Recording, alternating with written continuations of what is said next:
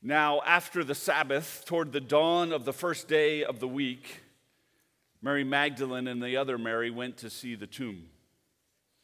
And behold, there was a great earthquake, for an angel of the Lord descended from heaven and came and rolled back the stone and sat on it. His appearance was like lightning, and his clothing white as snow. And for fear of him, the guards trembled and became like dead men. But the angel said to the woman, "Do not be afraid, for I know that you seek Jesus who was crucified. He is not here, for he has risen. As he said, come, see the place where he lay. Then go quickly and tell his disciples that he has risen from the dead, and behold, he is going before you to Galilee. There you will see him. See, I have told you." So the women departed quickly from the tomb with fear and great joy and ran to tell his disciples. And behold, Jesus met them and said, "Greetings." And they came up and took hold of his feet and worshiped him. Then Jesus said to them, "Do not be afraid. Go and tell my brothers to go to Galilee, and there they will see me." This is the gospel of our risen Lord. Thanks be to God. Let's pray. Speak, Lord, for we, your servants, are listening. Speak to us again through a stone that rolled, a tomb that's empty. Speak to us, Lord, that we might know and believe that Jesus is alive. Speak to us, Lord, for we are listening. Amen. Christ is risen. He is risen indeed. Alleluia. Oh, that never gets old. What good news, right? Such good news. This day, Jesus is alive. Oh, Jesus is alive.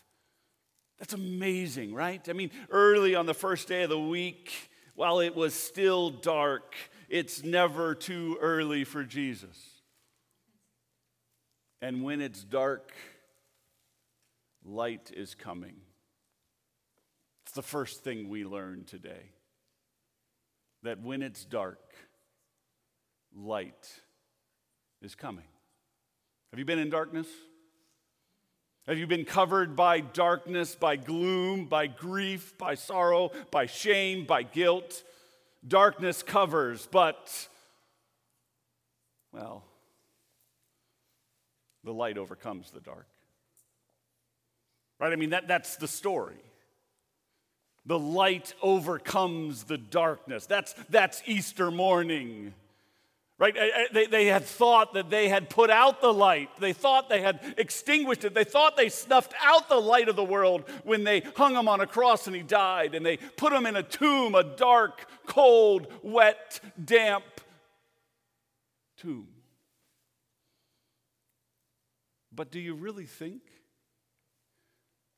the one who first spoke in the midst of the void of darkness, in the midst of the emptiness, before there was anything, the one who spoke and said, "Let there be light," and there was, do you think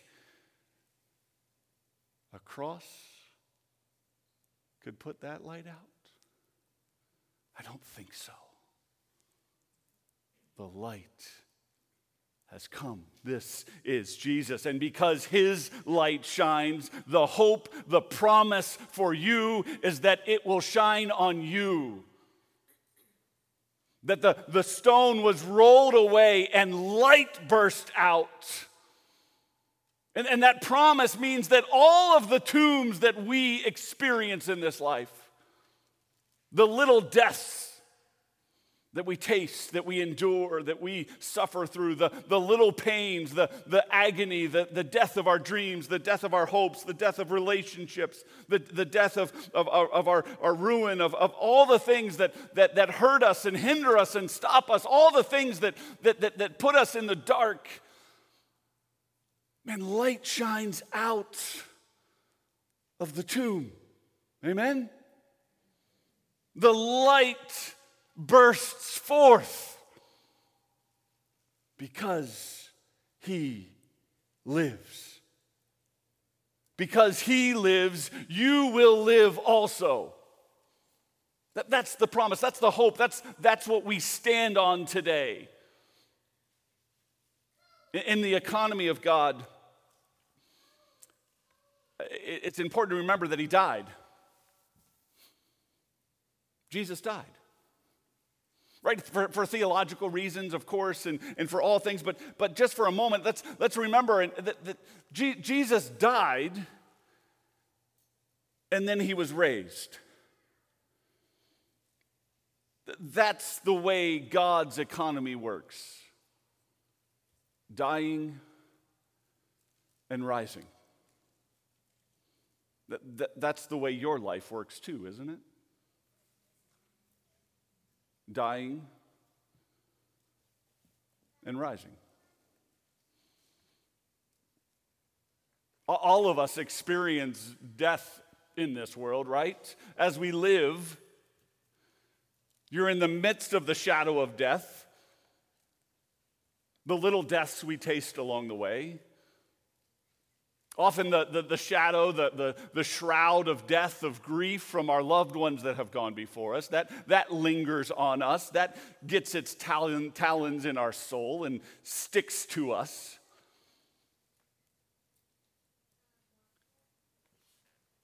Dying and rising. Today we declare that Jesus lives. And that in God's economy, there's always more living to be had. Always another life. Always life. Oh, you know death? Guess what? Life is coming. That's the promise of Jesus. In the midst of all the things we endure and experience, all the little deaths, even the big deaths that we taste, life is the message of Jesus because he lives. Because he lives. Because the stone is rolled away, right? If you were here with us on Good Friday, you learned or we talked about the fact that the Lord fights with stones. He fights with rocks. And today, his victory is completed with a stone that is rolled away. The victory of Jesus, that happened on Friday. That's where Jesus won it. Today is the celebration, the announcement, the proclamation. It's like when you win the Masters on the 18th green, but then you don't get to put on the green jacket until you're in the cabin. Today, we're putting on the green jacket, amen?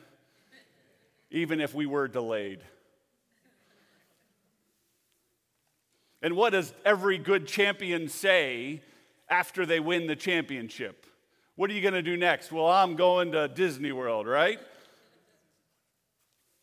You know what Jesus said? He said, I'm going to Galilee. Galilee was Jesus' Disney World. Huh? Here's what it means. You know what?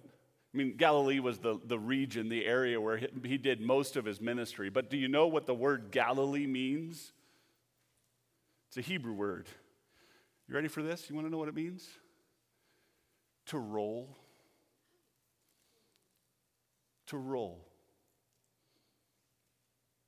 The stone was rolled away. So life is yours. One of the last things Jesus says to us in this gospel is, come and join me in Galilee, and I will see my brothers and my sisters there. That's his word to you today. You want to see God? Do you want to know God? Do you want to have an encounter with Jesus? Then roll away the stone.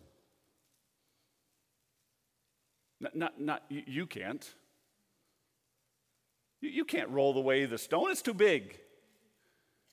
Right? I mean, how many of us experience bitterness and pain and agony and sorrow? And how many of us struggle with mental blocks that prevent us from joy, prevent us from happiness, things that we experience in this life that hold us back and hold us down? Man, if it were as simple as snapping our fingers, man, we would all have an amazing life, wouldn't we?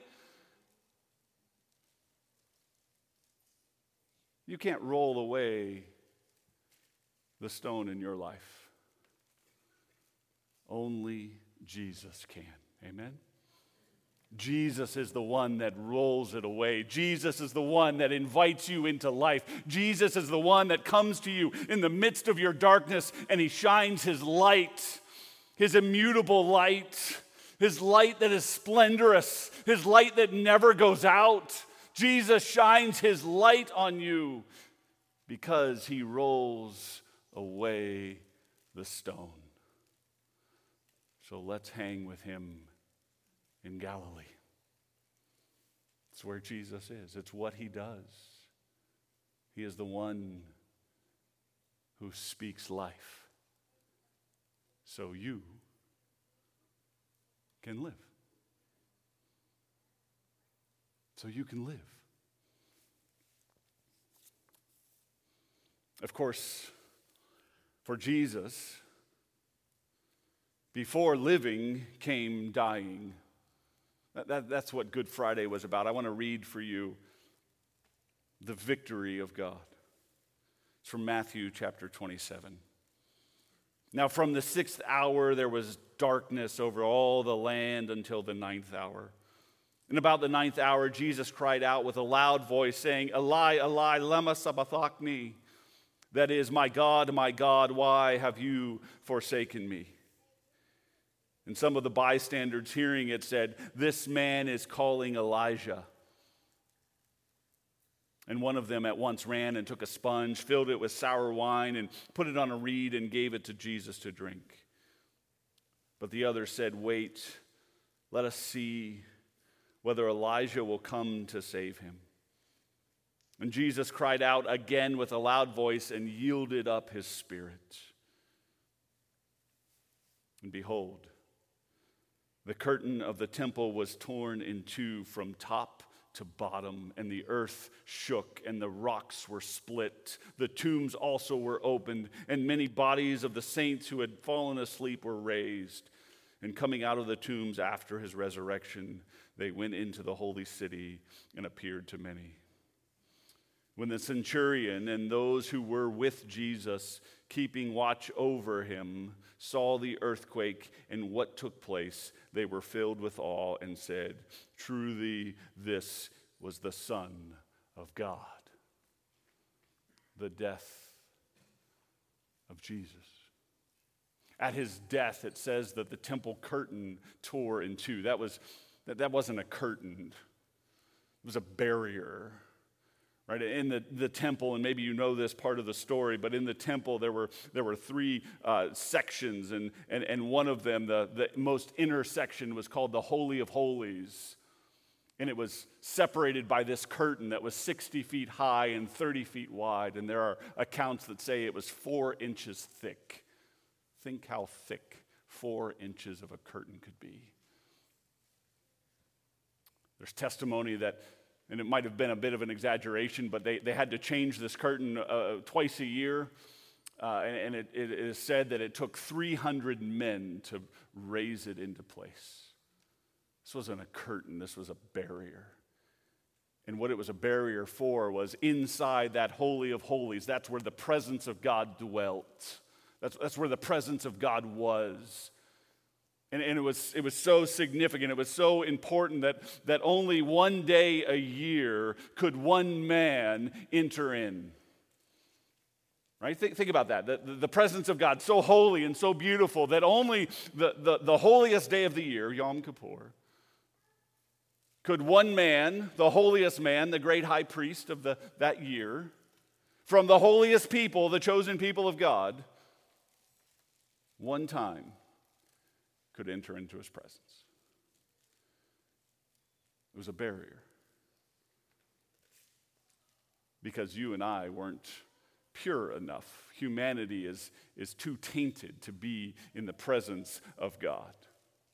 And yet at the death of Jesus, as his blood flows mingled down, as he gives up his spirit, that temple curtain is torn in two, giving you access because the blood of Jesus washes you clean. You can be in his presence now. And the way we know this is the first one that enters into his presence after his death, the first one washed clean was the centurion. Do you know what a centurion was? The centurions were the backbone of the Roman army, the Roman Empire army.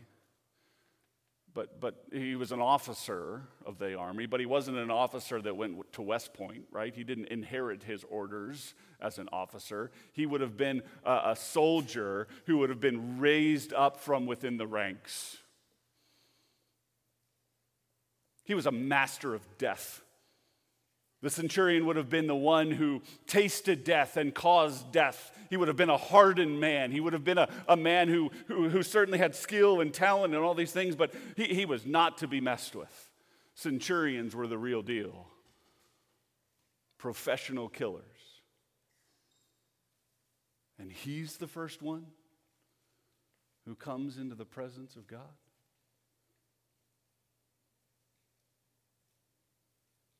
Brothers and sisters, if he can draw close, thanks be to God, you can too. You can too. His light will shine on you. He'll roll away the stone for you. No amount of guilt, no amount of shame, no amount of your story that you're ashamed of and broken by will prevent you, because you have been washed in the blood of the Lamb, and he is alive. Amen? Christ is risen. He is risen indeed. Hallelujah. Hallelujah.